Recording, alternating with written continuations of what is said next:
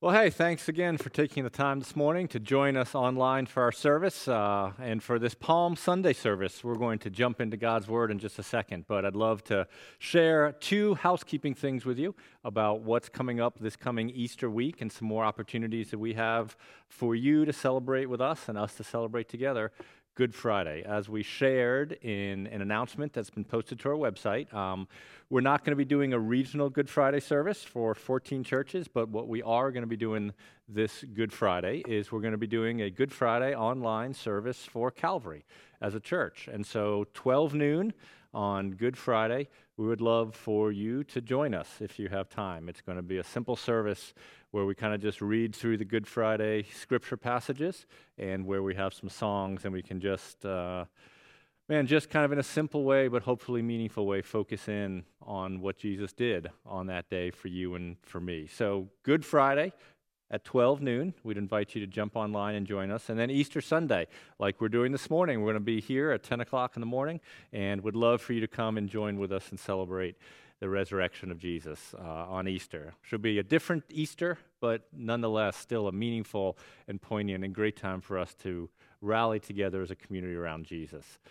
I'm excited about what God has for us this morning, and so I'd ask you to join me in a word of prayer before we get into it. Father, again, I'm grateful for your word, and I'm grateful that there is truth for every single thing that we're going through in our lives. And words and stories that were written thousands and thousands of years ago, Father, have direct relevance and impact in what we're all going through today. And so I pray as we unpack this story, and I pray, Father, in these moments as we think about Jesus and what he did with his followers on those last few hours that he was with them before his arrest, Father, that will be helpful to us. I pray the Spirit will really work, Father. There's probably a bunch of folks who today have anxiety and who would have discouragement, and we know that your word doesn't return void. And so I pray that the truth of this story and this passage will encourage and impact and challenge us in ways today so that Jesus is glorified, and we're grateful for what he did. And it's in his name that we pray. Amen. Well, last week, if you were here with us, we kicked off and we started a series called Imparted, right? And what we've kind of spent some time looking at for 2 Sundays, last Sunday and this Sunday, is we've spent some time thinking about in those last few hours and those last days that Jesus was with his followers, what did he teach them? What did he impart to them? What did he want them to know? And what did those things have to do with you and me and where we find ourselves today? And so we're going to continue that today. We're going to keep thinking about what Jesus did in that final night. But let's kind of just get ourselves situated in the overall Easter story and where we find ourselves in this passage that we're going to study today. Today, right, it's Palm Sunday. Like Brandon mentioned during the worship period, today is Palm Sunday. It is the day that churches, Orthodox churches, get together and we celebrate that moment when Jesus rode into Jerusalem. That final week of his life, on that Sunday, he rode into Jerusalem on a donkey, and he did that as a king to kind of announce that his kingdom was coming. And then throughout that last week, after that Sunday, Jesus did some important things. He taught some important things. He connected with some people. And what you and I together have been talking about and thinking about for the past 2 Sundays is what happened on that Thursday, right? After Palm Sunday, that final week, on that Thursday, what did Jesus do? And we've been really kind of focusing in on that Thursday night dinner. On that final Thursday before he was arrested, Jesus had a dinner with his disciples, and that's kind of been the focus and will continue to be the focus for you and for I today. Before that Thursday, right, man, Jesus did a whole lot of other things, and let's just fast forward a little bit together to what happens after this dinner. After Thursday night dinner, after Jesus and his disciples start cleaning up the dishes, after that moment, what's waiting for them? What happens to them? Well, here's what happens to them after that Thursday night dinner. Jesus and his disciples, they go to a park. And essentially what happens just a few hours after that dinner is, this armed SWAT team essentially surrounds them. After this Thursday night dinner, what happens to these disciples is one of their trusted friends betrays Jesus. He sells him out. After this Thursday night dinner, one of those disciples actually draws a sword and he kind of gets into this little scuffle and he attacks one of those armed SWAT team guys who try to come for Jesus. After this Thursday night dinner, Jesus is arrested. After this Thursday night dinner, these guys have to deal with the suicide of one of their friends. After that dinner, they go into isolation. They kind of quarantine themselves because there's fear and there's unknown. After that Thursday night dinner, these guys deal with the arrest of Jesus, their leader, their friend. They deal with the murder of Jesus. And man, all those things happen just a few hours and a few days after this dinner that they're having together. And man, all those things that they went through, that's a lot to go through. I mean, that is a process with this swirl and with these emotions, right? These ups and downs. And before all of those things happen, what does Jesus do on that Thursday night? Before all of those things that shake them and scare them and turn things upside down, what does Jesus do for them that Thursday night? Well, on that Thursday night at that dinner, he imparts things to them. He imparts some things to them that they're going to need to cling to in the moments that they're about to walk into. And the things that he imparts to them on that Thursday night dinner are things that you and I can cling to in this moment in which we find ourselves today. Because we're facing things, right? None of us probably, I don't know, maybe you have been, but none of us have been surrounded by a SWAT team in a park the past couple of days. But here are some things that have happened to people who are part of our church. Here are some things that have happened to some of you who are listening. You've been laid off. Or you're really struggling with anxiety and this isolation and the stress and some depression that started to come as a result of that. Your business is just taking a hit. Some of your last years of college or last years of high school is just not the ending that you anticipated. For some of you today, you've lost a friend due to the coronavirus. For others of you today, you have a family member who is being tested or has recently been tested to see whether they have coronavirus. And the question for you and the question for me as we navigate through those different things is this: what can we learn? What lessons can we learn from this Thursday that we can cling to and be encouraged by this Palm Sunday? What can we learn from that last Thursday that can help us this Palm Sunday? That's what we're going to talk about. Our text is going to be John 15, verses 1 through 11. It's just a little later in the conversation from what we saw last week and from what happened last week. And as we unpack this text, we're going to see three key words from this passage, just three key words for us to think about and to hold to, and then three questions for each word. Three key words, three questions from each word, out of John 15, verses 1 through 11. So let's move into the text, and let's just kind of think about what's the big idea, right? What's the big idea? What's the big thing Jesus wants them to get? You're going to hear this idea repeated a few times in this text that I read. So I'm going to read John 15, verses 1, then I'm going to jump down to 4 through 5, and then jump down to verse 9. And as I read these, listen to the word that's repeated a few times. Listen to the word that Jesus keeps saying. Listen to the big idea that he wants those guys to get and that he wants us to get on this Palm Sunday. Here's what it says. I am the true vine, and my Father is the vine dresser. Every branch in me that does not bear fruit he takes away, and every branch that does bear fruit he prunes that it may be more fruitful. Abide in me, and I in you. As the branch cannot bear fruit by itself unless it abides in the vine, neither can you unless you abide in me. I am the vine, and you are the branches. Whoever abides in me, and I in him, he it is that bears much fruit. For apart from me, you can do nothing. And then jumping down to verse 9, it says this: As the Father has loved me, so I have loved you. Abide in my love. Well, if you were listening, if you had enough coffee this morning, right, if you didn't drop your ego in the middle of that and you could concentrate to what I was reading, man, what was the word that kind of kept popping up? What was the word that Jesus wanted his disciples to hear and that he wanted them to do? The word that was repeated throughout this text was the word abide, abide, abide. That word, what it literally means is this idea of remaining, to remain in something. It describes a steady, a fixed connection to something. This connection, this relationship, this union that is fixed and that's remained and that is ongoing. And in order to help us understand what that means, in order to help his disciples in that day understand what that means, Jesus used the image of a vine and then some branches, right? He uses this horticultural image. What a good word.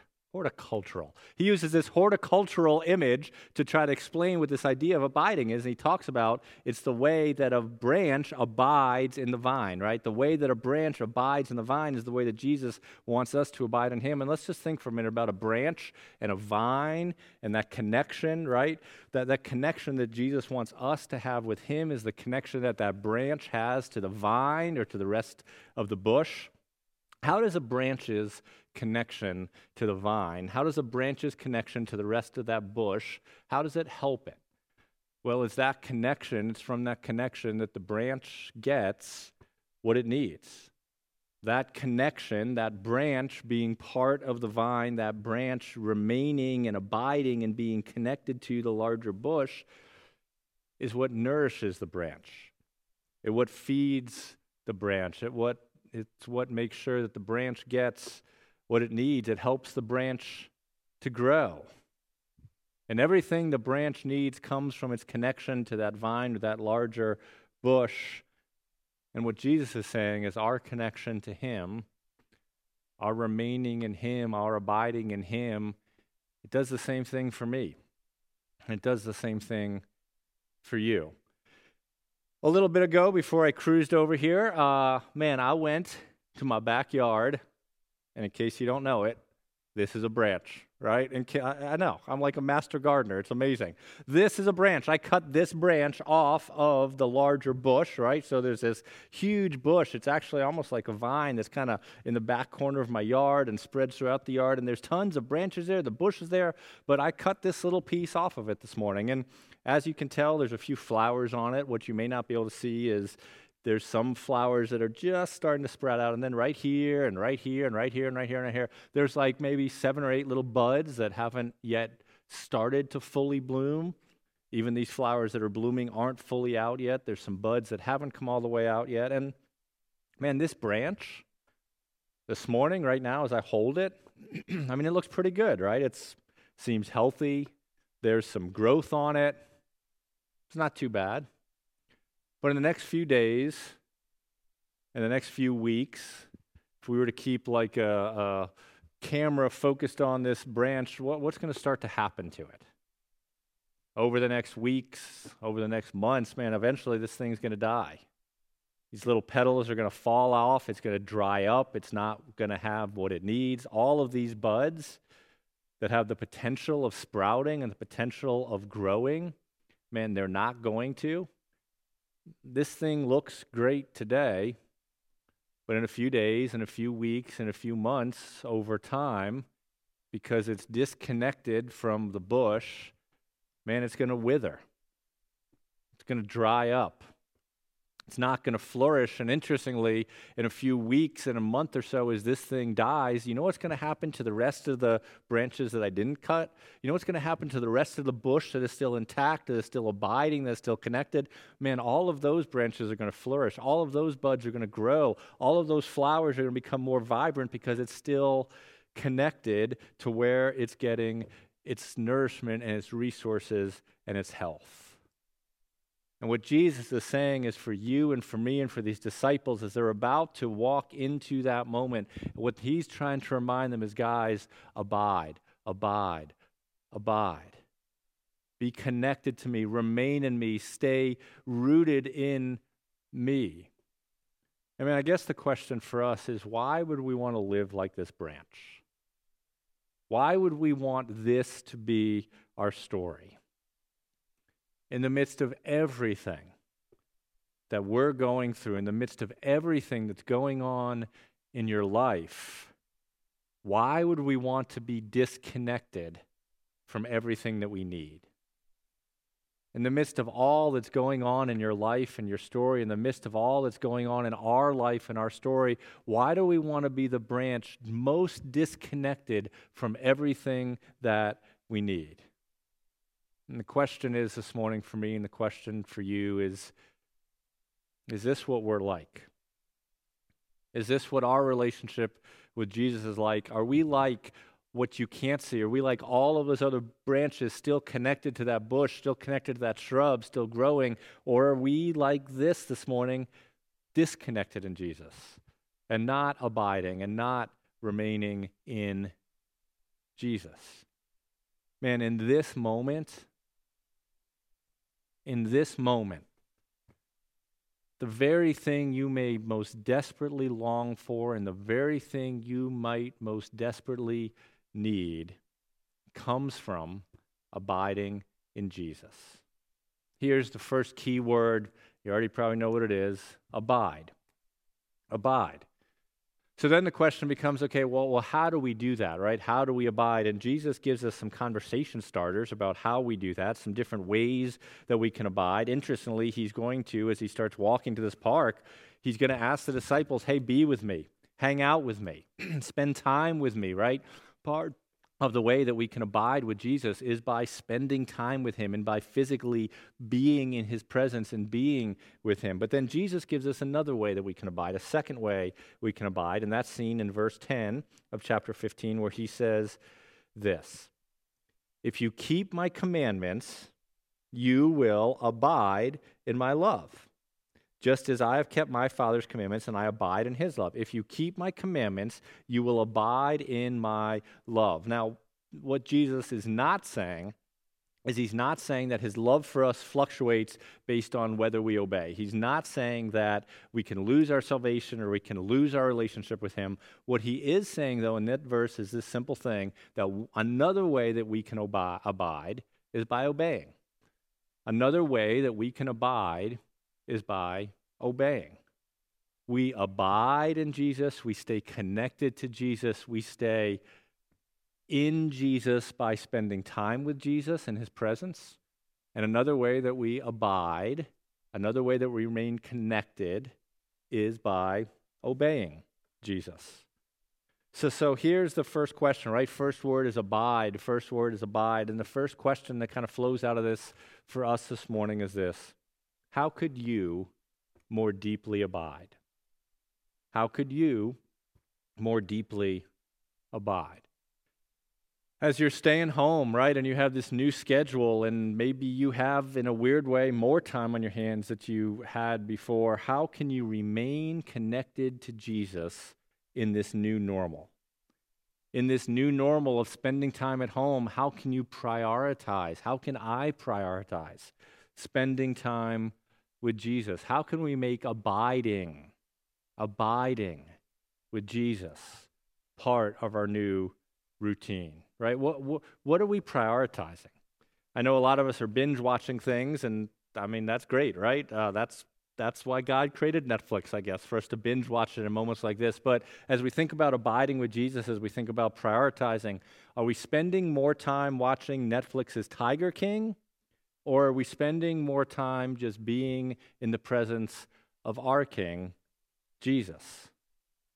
How can we prioritize abiding? Because the very thing that you most desperately yearn for in this moment is the very thing that you may be able to get by abiding more deeply in Jesus. Maybe for some of us, a first step to abiding is simply to ask the Father to give us a desire to abide with Jesus. Maybe a first step is simply to ask God to help us want to spend time with Jesus. For others of us, maybe what the prayer is, hey, God, will you give us discipline to be with Jesus and spend time with Jesus and abide with Jesus even when we don't want to? First word is abide, and the first question for all of us this morning is, how can we more deeply abide with Jesus? What's the second key word in this text, right? There's another key word, and Jesus moves into that. We've already read part of that. In verse 2, he says this: "Every branch in me that does not bear fruit, he takes away. And every branch that does bear fruit, he prunes, that it may bear more fruit." Now, there's two different clauses in there, right? This first clause is this idea of every branch in me that does not bear fruit, he takes away. Let's unpack that for a minute. That's kind of a tricky clause. We don't have time to unpack it all, but commentators are pretty equally split down the middle about what that phrase is referring to. That's because there's two different ways to understand that phrase, takes away, takes away. The Greek behind that phrase, takes away, can refer to two different things. So what Jesus is probably referring to here is those people who aren't abiding in him, those people who never had a relationship with him, and the consequences that those people one day will face because of that, right? That's probably what Jesus is talking about here, but it also could be that the word takes away has its other meaning, because another way of understanding the word takes away is this kind of gardening phrase with this idea of the gardener helping lift something up. The gardener helping prop something up, right? If there's a branch that's weighed down or in the mud and it can't bear fruit, the gardener comes along and he takes that branch and he props it up to try to make it more fruitful and helpful. That could be also what Jesus is referring to here, how God comes along and he helps and he props up those people who for whatever reason haven't yet bear fruit. There's a split between what that phrase refers to, but there's no confusion about what the next phrase refers to. Because the next phrase says these words: "Every branch that does bear fruit, he prunes, that it may bear more fruit." There's no confusion about what Jesus says the Father does to those people who are fruitful. What the Father does to those people who are fruitful is he prunes them so that they, in the end, can be even more fruitful. Pruning, man, what's all that about, right? It's the thing that maybe some of us, if we have gardens, we're starting to do. We're going to the yard with those cool little clippers. I can never find those clippers every year. I always have to go spend like $14.99 to buy new ones. But pruning is this idea with those little clippers of what a gardener does to help a bush be more fruitful and be more prosperous. And the idea of pruning is you cut something away. You either cut away dead branches that haven't grown, you cut away dead branches that aren't going to provide any fruit, or if you see that maybe there's a little bit of some buds or some fruit, it's the idea of cutting away some of those so that healthier and stronger pieces of fruit can keep growing. The idea of pruning is the idea of cutting some things away, taking some things away in order to help the things that are already there grow even better. You take something away so that that something doesn't hinder the growth of something positive that is already growing. And what Jesus is saying is, just like a gardener prunes all those plants and vegetables and bushes and roses in the springtime, so God often prunes us. God often takes away things, prunes away things, cuts away things in our life that are hindrances, that hurt us, that keep us from growing strong and healthy and spiritual and bear the kind of fruit he wants in other areas. God takes away habits or attitudes or patterns that hold us back and keep us back, and he prunes those away to help us grow into the kind of people that he wants you and me to be. And sometimes that pruning hurts. Sometimes that pruning isn't always fun. The second key word this morning is this word of pruning. Pruning. What Jesus wanted his disciples to know is, guys, after this dinner, as you step into this next moment and all the moments that will come after that, in certain hard times and certain moments, guys, I'm going to prune you and I'm going to work on you and I'm going to cut some things away from you so that the other areas can grow stronger and won't be impeded. And so here's the second question for us. In our season, in this season, is there something that God is trying to prune in your life? in this season, in this moment in history, is there something that God may be trying to prune in my life? And is there something that God may be trying to prune in your life? And maybe in all the time that you've had alone at home, maybe in the different routine you've gotten yourself into, maybe in all of this time, God has been revealing something to you that he wants to work on. There's this English writer, philosopher, a guy named C.S. Lewis, and he wrote this once. He said, God shouts to us in our pain. It is his megaphone to rouse a deaf world. God shouts to us in our pain. It is his megaphone to rouse a deaf world. And I guess the question is, man, as we've been suffering through things and going through things and walking through things and adjusting to things, has God been using those things and the new normal in which we all find ourselves to shout to us about something in our life that he'd love to work on, something in our life that he'd love to improve, something in our life that he's pruning and he's shaping and he's sanctifying us in, and he's making us more like Jesus? Maybe in the silence, maybe in the time alone, maybe the thing that some of us have heard God shouting to us about, that he's trying to prune, is, man, maybe a lot of us just going into this moment have been pretty self-sufficient. We think we have it all under control. We think we can take care of ourselves. I mean, we were riding that train of self-sufficiency and boom, we hit the wall of the coronavirus. And maybe what God is trying to prune us in is this idea of, man, look, don't think that you can just grab the steering wheel of your life and that you're in control. Maybe what God is trying to prune us of is our self-sufficiency. In line with that, maybe what God is trying to prune us of is some of us, we just want to control everything, and we want to control everything because we ultimately think we can control everything. And you know what's kind of behind the thought of we can control everything? What's behind the thought of we can control everything is hidden deep in there is this idea of, well, kind of we're like God. Like we're able to control it all. We can control our life. We can control their lives. We can control our spouse's life. We can control our kids' life. We can control our income. We're in charge. We can control it all. And man, we were riding that train of control, and it crashed into the coronavirus. And what some of us maybe have realized pretty drastically the past couple of weeks is how little we can control.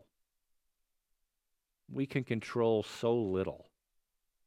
And maybe what God is doing in this moment is trying to prune some of us who try to just be so in control, to teach us that ultimately we're not the ones who are in control.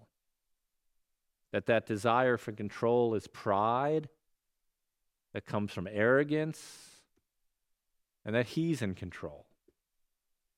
And we're not him.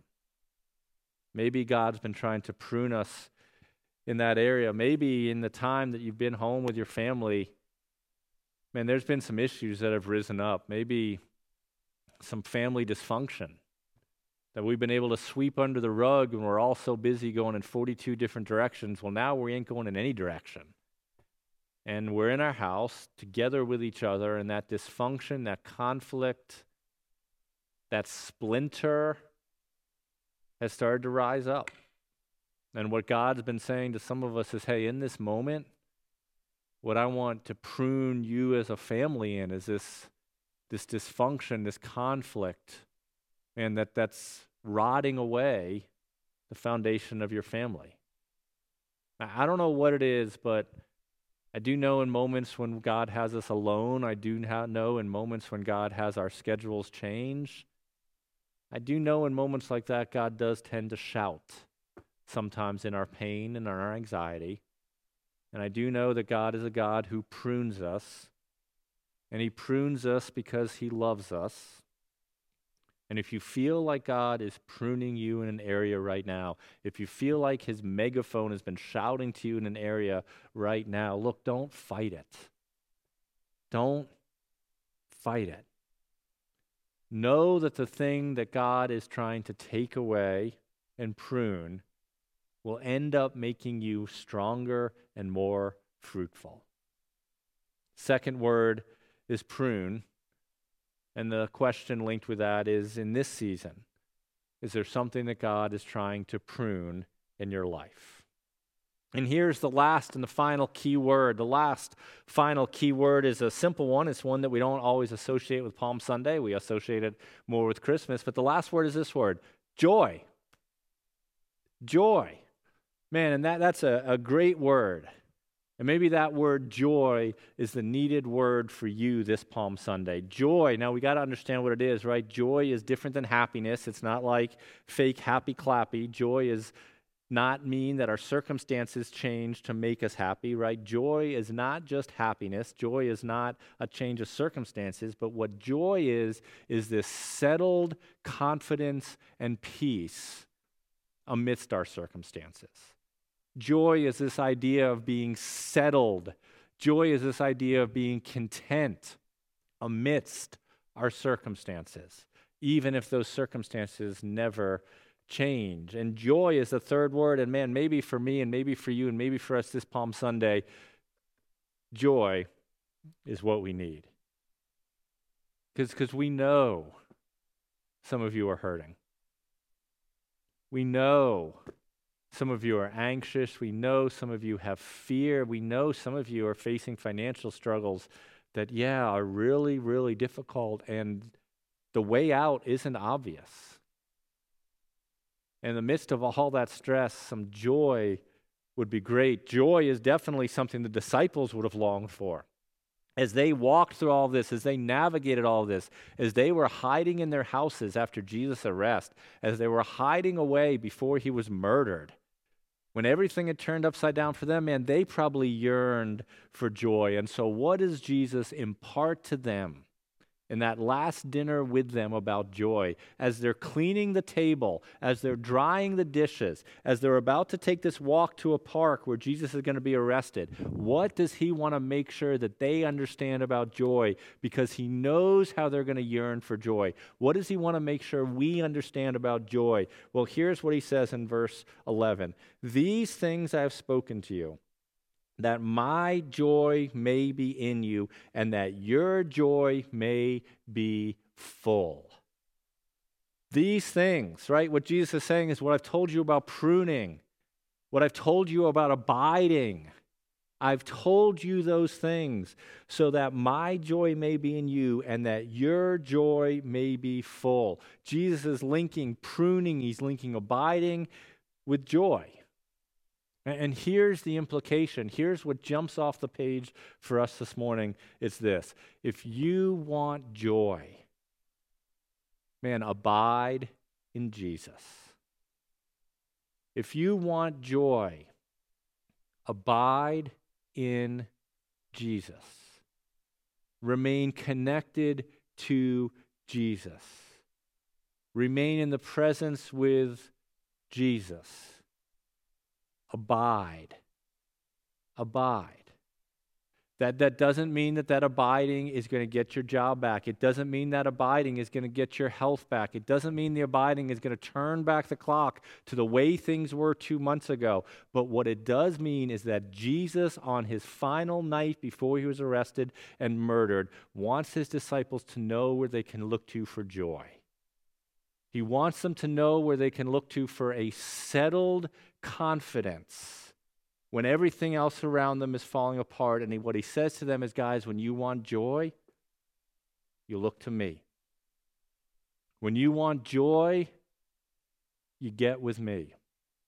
When you want joy, you abide in me, and I have told you to abide in me. I have told you not to fight the pruning because I want your joy to be full. The third word is joy, and the third question that flows out of this is this: do you associate abiding with Jesus as a source of joy? Do you associate being with Jesus as a source of joy? Man, here's what that means. Being with Jesus is not meant to be drudgery. Being with Jesus and spending time with Jesus and being in the presence of Jesus, especially in a moment like this, is not just this task to check off that's boring and pointless and, it's duty, I got to do it. Man, it's supposed to bring us joy, and it is the source of our joy. And what Jesus is saying, man, if you're trying to find joy apart from that, you're going to be chasing the wind. If you're trying to be this branch to find joy on your own and through your own efforts, and to try to find peace, and to try to find hope, and if you're doing it by yourself and you're not abiding in me, then you're chasing the wind, and it's like you're trying to grasp the fog. It's a losing effort. Jesus wants us to have joy. Man, Jesus wants us to know his love, and Jesus is saying you will experience that and you will know that, and it will be full as you and when you abide in me. As the disciples in just a few hours are going to go face certain things, Jesus wanted them to know abide, pruning, and joy. And as you and I face everything that we've had hit us this past week, as we have everything hitting us this Sunday, as we don't know what's out there yet this coming week that'll hit us, what Jesus wants us to remember is, hey, abide. Don't fight my pruning, and I'm the source of your joy. The awesome thing is the reason that we can abide in Jesus is because Jesus came and he died as a substitute, right? Jesus came in our place to take the punishment that we deserve from God because of sin, and he stood in our place, and he was punished by God for us, and that's what gives us the hope of abiding with him. That's what gives us the hope of resting in him. That's what gives us the hope of knowing him. And the amazing thing is that part of that punishment was he put himself in a place to be murdered as part of the punishment, as part of the wrath. And what we know from the end of the story is that death couldn't contain him. And so next Sunday, we have the great opportunity to gather together and to think about the hope that comes from Jesus' resurrection. And what that hope and what that resurrection shows is this. There was a historical man named Jesus who said these things. He said it. Nobody will argue that he said it. The question is, was he right? The question is, what he told us could come from abiding in him. The question is, when he offered joy to us in this moment, was he crazy? Was he lying? Or is it true? Is it true? And what the resurrection proves and what we'll celebrate next week is this: it is true. Jesus can be trusted. So as we continue to think about Jesus, we look forward to being with you on Good Friday and then coming back together again to celebrate his resurrection on Sunday. So let me pray, and then we'll end our time with a song of worship. Father, once again, with everything that we all are facing and everything that's going on, I pray that you will give us a desire to abide with Jesus. It's so easy, Father, to prioritize different things. It's so easy to be distracted, but will you please strongly remind all of us that what we most need and what we most yearn for ultimately is only found in you. Will you create in me a more yearning and a deeper desire to just simply be in the presence of Jesus, and will you create that on behalf of all of us, Father, who are following you? We're grateful that you haven't changed. We're grateful that you're sovereign. We affirm that you're still in control. And we pray that you will give us peace and comfort and strength in these coming hours and days. Amen.